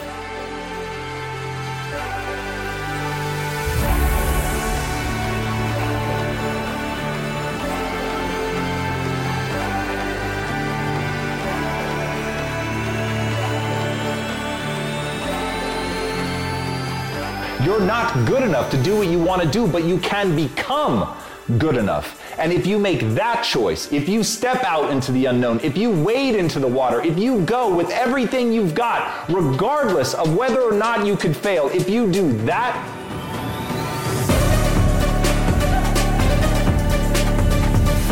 then you've got proof. You know that you have value because you're willing to take that chance. And the willingness to take the chance is courage itself. The only thing that you should demand of yourself is courage.